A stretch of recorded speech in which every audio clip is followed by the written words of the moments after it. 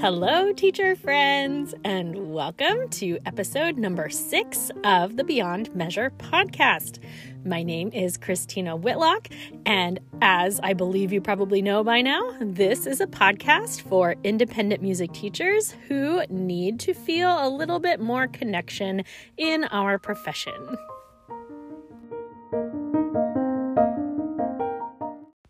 We're going to jump right down to business today because, my friends, I've got a big statement to say today, and I'm a little nervous because I'm not entirely sure you're going to love it right away, but I'm going to beg that you hang in there with me for at least a few minutes before you turn this podcast off, okay? Deal. So, treasured friends of the internet, some of whom I know and many of whom I don't, I have to tell you today that you are wrong. In fact, you are probably wrong about many things. I know it's hard to believe, but there is something somewhere in your circle of beliefs that you are not perceiving correctly. That could be an aspect of running a business. That could be something rooted in your philosophy of teaching music. It could be something in the way you are perceiving dynamics with your studio families. But something somewhere in those realms is pretty much guaranteed to be different than you are currently believing it is. And rather than wallowing in the shame of just being wrong, instead, I think we need to seek out opportunities to evaluate our wrongness so that we can grow from that. And, of course, as our friend Maya Angelou once reminded us, when we know better, we can do better. So let's all move forward in agreement that there is something in this life that you are not perceiving correctly. And the good news is, I am right there with you. And so is your neighbor, so are your students, so are their parents, and so is every other person I could ever begin to name. So, okay, you're probably wondering, what on earth is her point?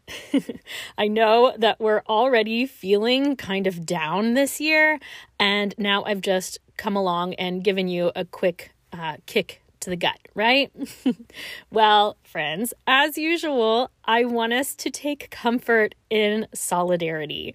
We are all in the same boat. There is no human among us who has all the right answers. So if you find yourself in a season where you are exhausted, trying to make all the right choices and do all the right things and say all the right things and be all the right things, you can lay that down, my friends. That cloak of perfection is not made for any of us. Again, we've already determined that we are all wrong about something or some things.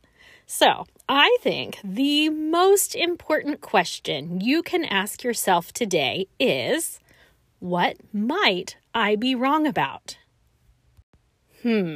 What might I be wrong about today?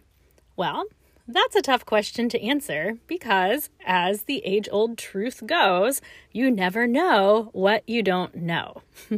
That's one that zings me all the time. But I also realize that if you are a music teacher listening to this podcast, you probably care about becoming a better educator and hopefully a better human in the process. And in that regard, I do think there are some mental red flags we can train ourselves to look out for as we're processing our business decisions and relationship decisions and all of those multi-tiered dynamics that go into music teaching. The first red flag I have to suggest is one that comes with a careful study of your internal dialogue. So if you're anything like me, I tend to carry a pretty lively internal set of thoughts. And sometimes I will find myself fixating on certain themes, and in my mind, I'll find myself crafting like the perfect argument to, quote unquote, win my approach to thinking on a certain issue. And if I find myself doing that, oftentimes hindsight has proven that I am actually working way too hard to try and convince myself that I am indeed on the right side of things. So let me give you an example. Travel back in time with me, if you will, to the year 2000. Now, in the year 2000, I was 17 years old and I was preparing to graduate high school. And along with our diplomas, we were given these really nice portfolios that contained documents that we had to create leading up to graduation. So the portfolio contained things like a resume, a list of references, a personal reflection essay that we wrote that basically discussed our career ambitions and our strengths and those types of things. Well, I happened upon that portfolio a few years ago, and I could not believe what I had written at 17 years old in that reflection essay. First of all, this is very true to form. I'm pretty sure most of my classmates probably wrote like 3 paragraphs, and I presented like a solid 4 pages in which I described at great length all the reasons I was better suited to be a performer and not a teacher. That I was an okay teacher, I did it fine, but I was destined to be a concert pianist. This is humorous for many reasons, but first and foremost because I was very clearly trying to talk myself out of what I knew in my heart to be true, and I was fighting with every ounce of my being to defend this decision to be a performer and not a teacher.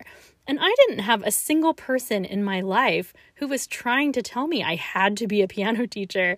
And yet you would think that I was on the debate team with this well-crafted argument for why I was destined to be a performer. Of course, it's also funny because it's just not true. I was so wrong. Hear me, I think my performance skills are certainly more than adequate. I bring lots of positive aspects to the performance realm, but on the contrary, I am a teacher through and through, fully down deep into my bones. If I wasn't teaching piano, I would be teaching something because it's just who I am. And so when I read that essay in my present day life, I just was overwhelmed with this desire to go back and look at my 17-year-old self in the eye and tell her that clearly she was working way too hard, unnecessarily so, to rationalize this decision she was making and to argue these points with no one because no one was actually on the other side. And I would ask her, why are you perseverating over this? And I believe the fruit of that conversation would probably result in my younger self realizing that I was buying into that really dangerous lie that those who can't play just teach. Right? I'm sure you've heard something along those lines, but something insinuating that teaching music is in some way settling for less than the ultimate performance experience, right? And of course, I do not believe that to be true in any way. I believe my life as a teacher is infinitely more satisfying and fulfilling than it would have been had I somehow found myself into some magical performance career, which we all know really doesn't exist anyway. So really quick, I'll share with you one more example of a similar internal dialogue that should have been a red flag to something else. So as I've mentioned before, I am currently in my 24th year of piano teaching, and for a good chunk of those early years, I charged, like some of you, per lesson. And I started to become aware of all of the business gurus and powers that be that were starting to advise studio owners to instead switch to a tuition-based plan, whether you're charging monthly or semester by semester or what have you. We're not going to get into the weeds of those concepts today. But anyway, I know for probably a solid 3 years, I was vehemently opposed to abandoning my paying by the lesson scenario. And it's so humorous to me because I've been charging flat rate tuition for at least the last 5 years, and we are all so much happier. So again, in hindsight, I think I would ask myself why I was so drastically opposed to moving to that system. And I'm not even positive at this point what my rationale would have been, but the very fact that I spent so much time spinning it around inside my brain, I think is an indicator that I probably wanted to make the change all along, and something erroneous was just holding me back. Okay, so all that to say, red flag number 1, pay attention to the arguments you are waging in your head. What are you fighting for inside that mind of yours right now? And what might you be wrong about in that argument? Red flag number 2, pay attention to the absolutes that you are putting on your business or on your life. So we all know there are only 2 certain things in life, right? Death and taxes. But actually, one of the most wonderful things about being independent business owners is we get to decide what standards we enforce and what approaches we take and what we're willing to deal with and what we're not willing to deal with. And again, that's a great aspect of the job, but it also places a lot of decisions on our laps. And wherever decisions are found, there is also the possibility of being wrong. Let me name a few absolutes that I find common in the music teaching field. So for the piano teachers out there, a lot of teachers feel strongly that they will not teach a student who does not have an acoustic instrument in their home.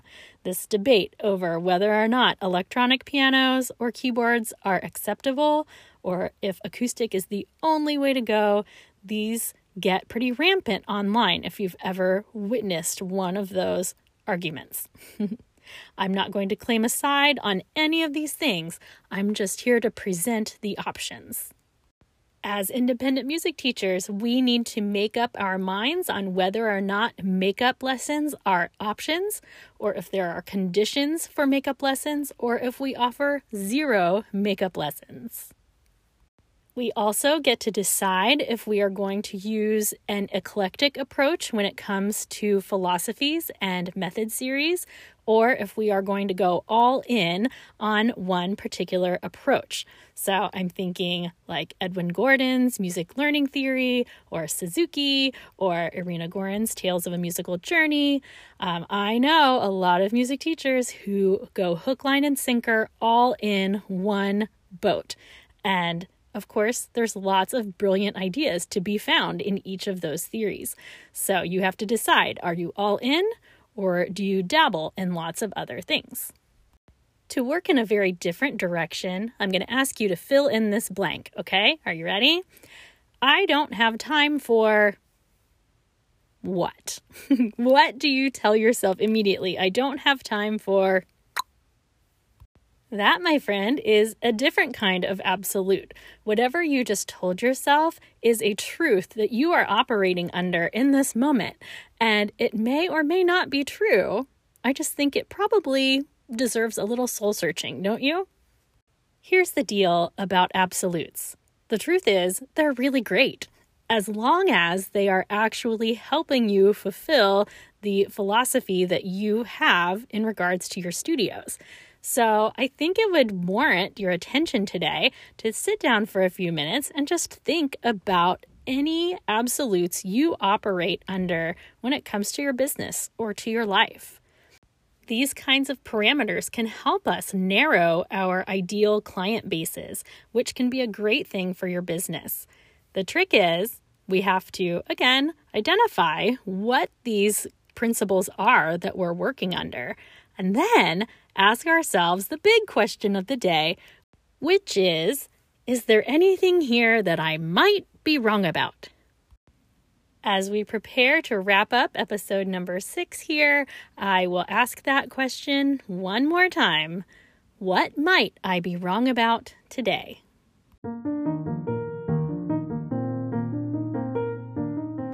As per usual, if you happen to be enjoying a beverage alongside this podcast, I will offer you the chance to raise it now as I offer a toast to you.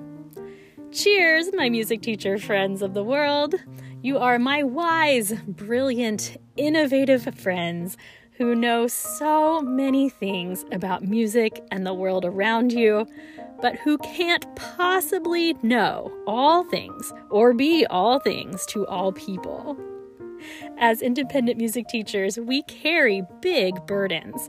We're often tasked with all things curriculum development, as well as administrative and marketing tasks, and the list goes on and on.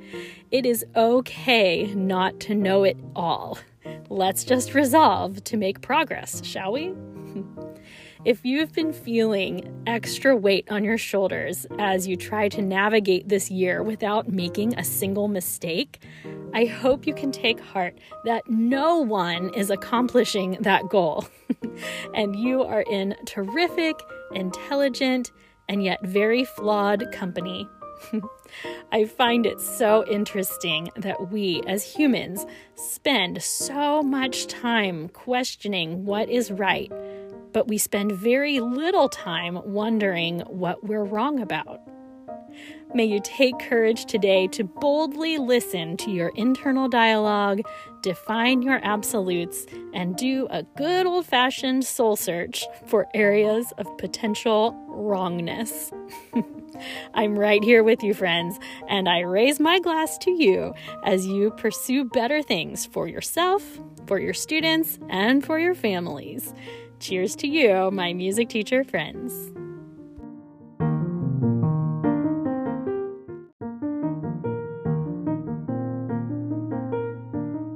Thank you so much, my friends, for allowing me to prod you with these questions today. Thanks for humoring me in our deep soul search of the week. So I know we're all getting ready to figure out what it feels like to go through the holiday season during a pandemic, and maybe you're starting to feel the anxiousness start to bubble up inside of you. And I just want to remind you that your music teacher friends are there for you all over the world. So if you do not have a way to connect with other music teachers, I very strongly suggest you find a way to do so, whether that's online or in person with local associations. And if nothing else, be sure to come find me at Beyond Measure Podcast on Facebook and on Instagram. Thank you so much. I hope you still love me after I've asked you big questions today. And if nothing else, we'll talk to you soon. Thanks so much. Have a great day.